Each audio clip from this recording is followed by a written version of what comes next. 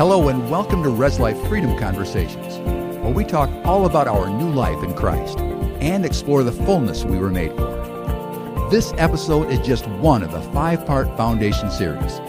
We encourage you to catch all 5 episodes, start this journey, and discover true transformation.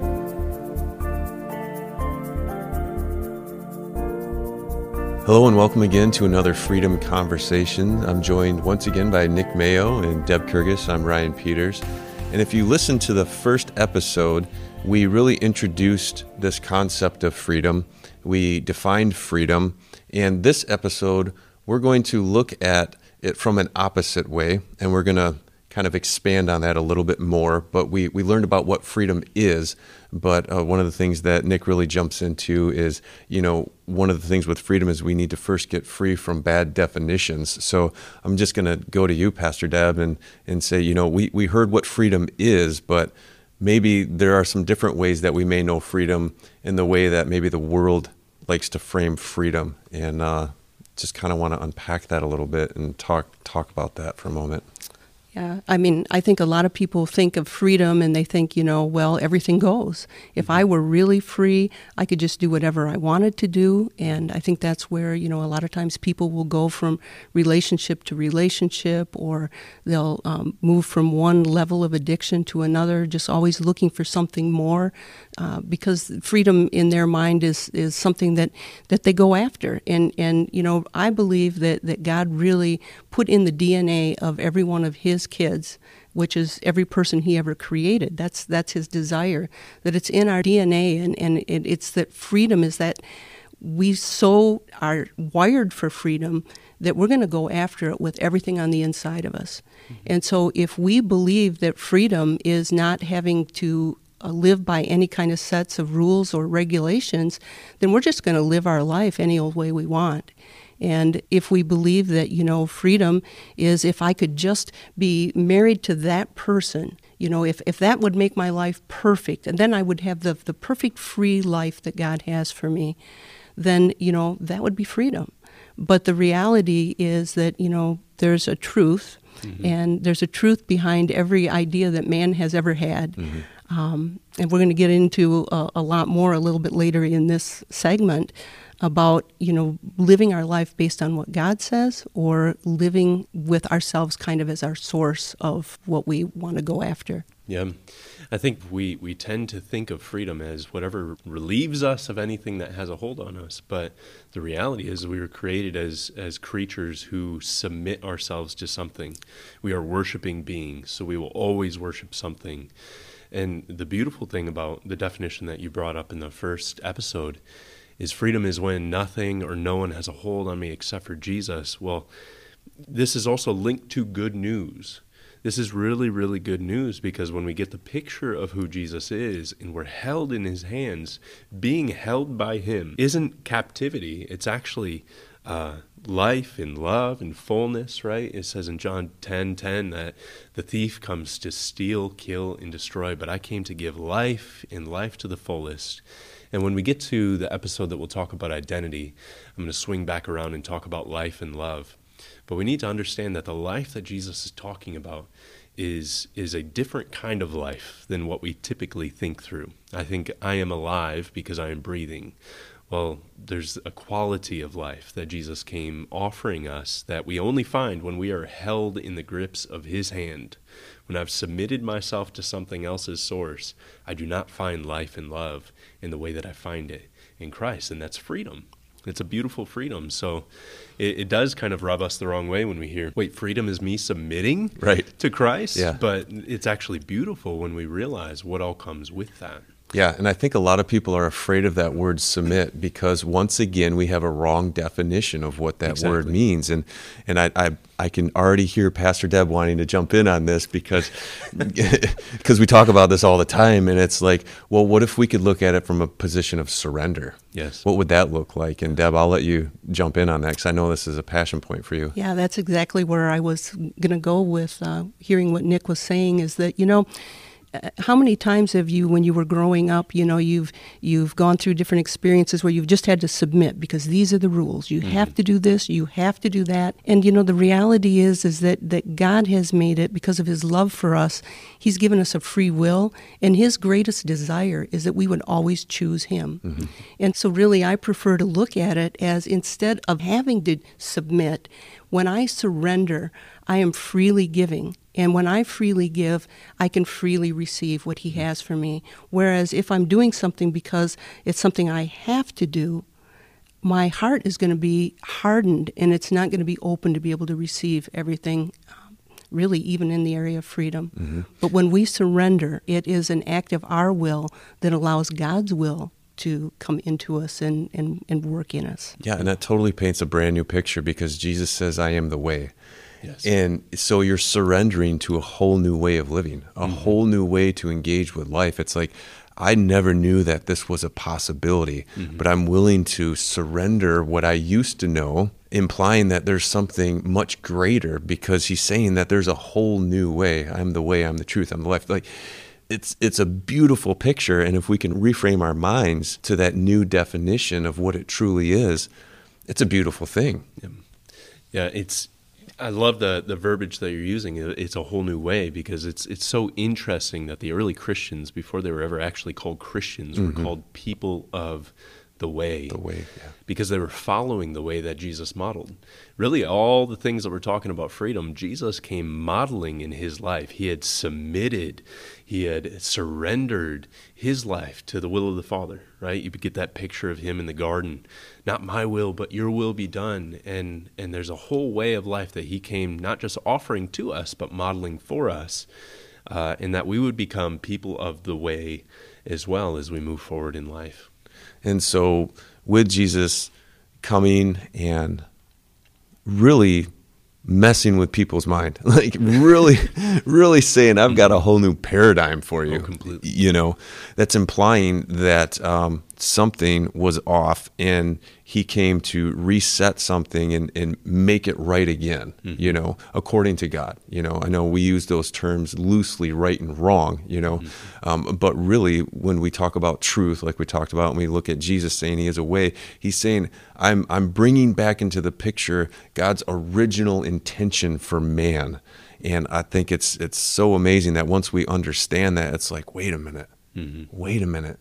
If he's saying that he's setting things right again, that means that maybe there was a possibility that at one point it was right. Absolutely. And it was right back in the garden. The way that God created Adam and Eve, he created them. Everything they did was based on the input they had from him. He was their source of everything. The things that they knew, the things that they did, and really his purpose in their lives, even when God formed Adam and he breathed life into him, he was creating Adam in such a way that he would receive life from God, and that it would reside on the inside of him, and then it would be spread abroad to the kingdom of the earth there in the garden at that time.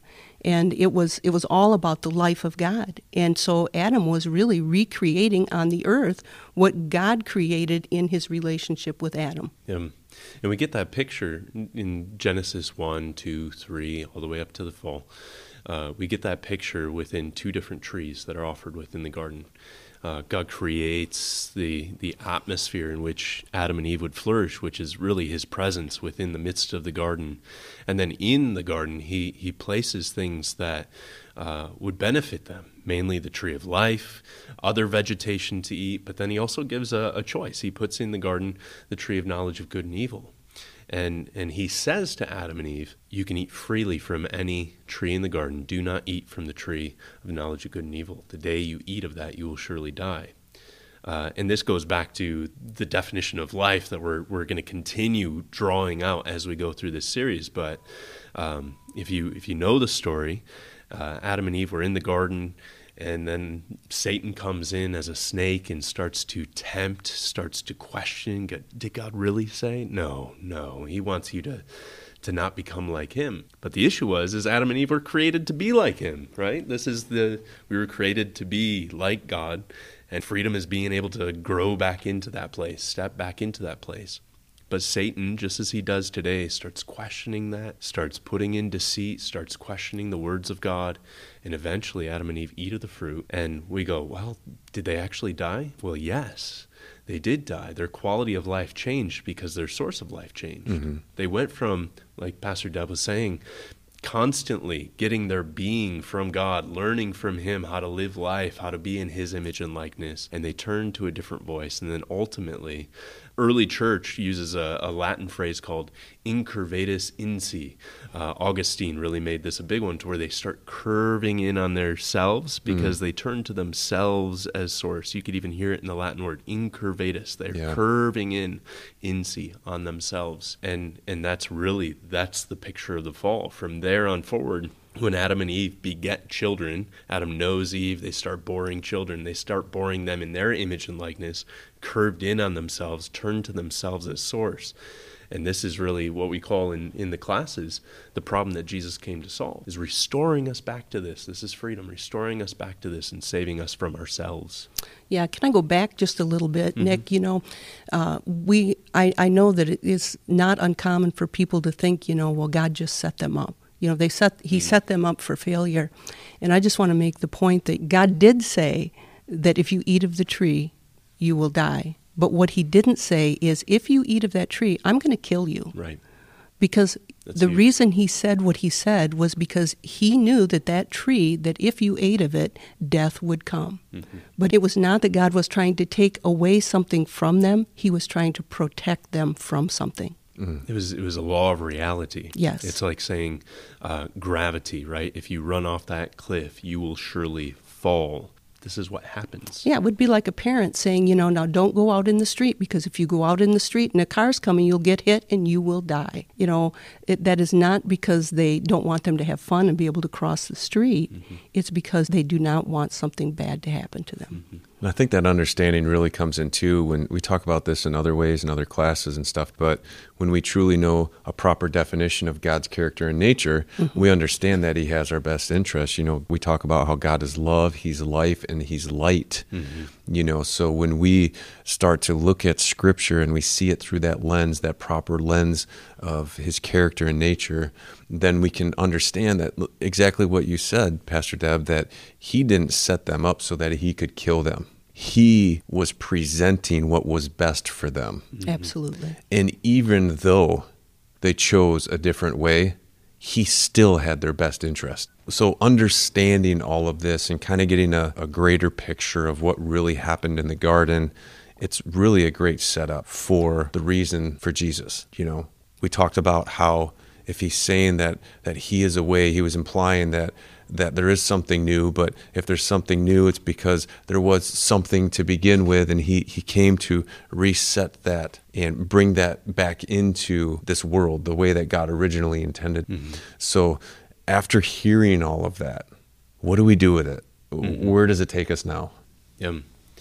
I think it's good. Again, we're constantly talking about redefining things, right? Freedom from bad definitions. I think it's good to pause too, because when we talk about, especially the fall, Garden of Eden, we tend to have very specific lenses that we think through. And we go, oh, so all of this is because Adam and Eve did a bad thing, and that's what sin is. Sin is doing bad things, and we need to stop doing bad things. And when we think through that lens, because it is a lens that many of us think through, and I myself was in that place, we start to think, well, then when we talk about the problem that Jesus came to solve, it's that He came to help us to not do bad things and then to help us to do good things. But really, when we look at what was actually happening in the garden in the first place, and we look at sin, the bad things that we typically label, whatever it might be within somebody's life, whether it's drug addiction, alcoholism, workaholism, sexual addictions, anything like that, these are really fruits at the end of a branch of a deeper root issue.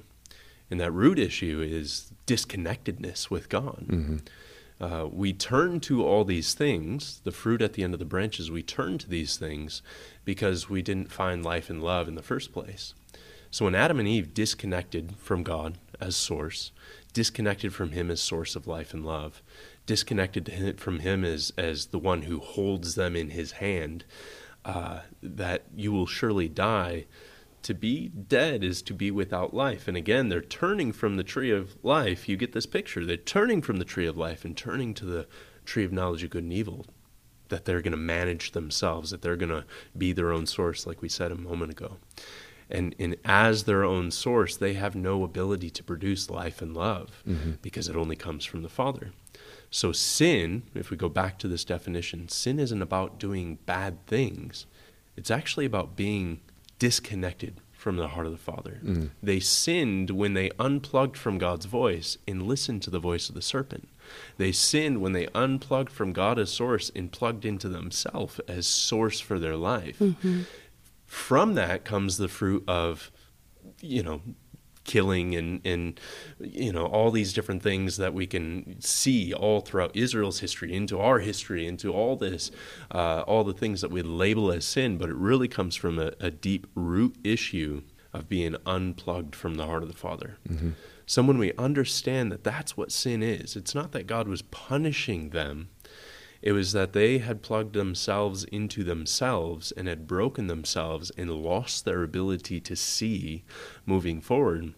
We can talk about the problem that Jesus came to solve, not based off of he's coming because he's angry at people for doing bad things and he's just going to go to the cross, then all their bad things get taken on the cross, although there is aspects of that. He's also coming to restore us back to that source of life, to restore us from us without God to us with God. That's why he's called Emmanuel, God with us, that we would respond to him to be us with God, because that's who we were created to be in the first place. And we see that promise from God the Father all throughout Scripture. I will be their God. They will be my people. That's what we see in Revelation at the end of the book. Is the ultimate place that we're coming, is a new city that God will be our God and we will be his people. And these are the things that if we start thinking through these lenses, they start painting a picture more broadly of what Jesus was coming to do. Yeah, and I love that. I love that you brought that up, because it brings up another really great point, that the minute we disconnect from source, that life that we were originally created for, and we connect into ourselves, you said one key word. You said management, and that is really important to understand, that even going back to a definition of freedom, we can think that freedom means, based upon everything that I do, all of my doing, if I do things properly, if I don't do this, if I do this, then I'll experience the freedom. But God hasn't called us to be doings. He's called us to be beings. Yes. And when we disconnect from him, we become doings. And everything's in our own power and nature. But he's called us to be connected to him, to that source of life that you talked about. And therefore, all we are required is to be one with him. And it's from that place that we experience all of the fullness that we are hearing about and that Jesus promises. Yeah, that's why I really like that first definition that Nick shared in the last segment, that freedom is the ability to respond fully to God as the person that we were created and redeemed to be.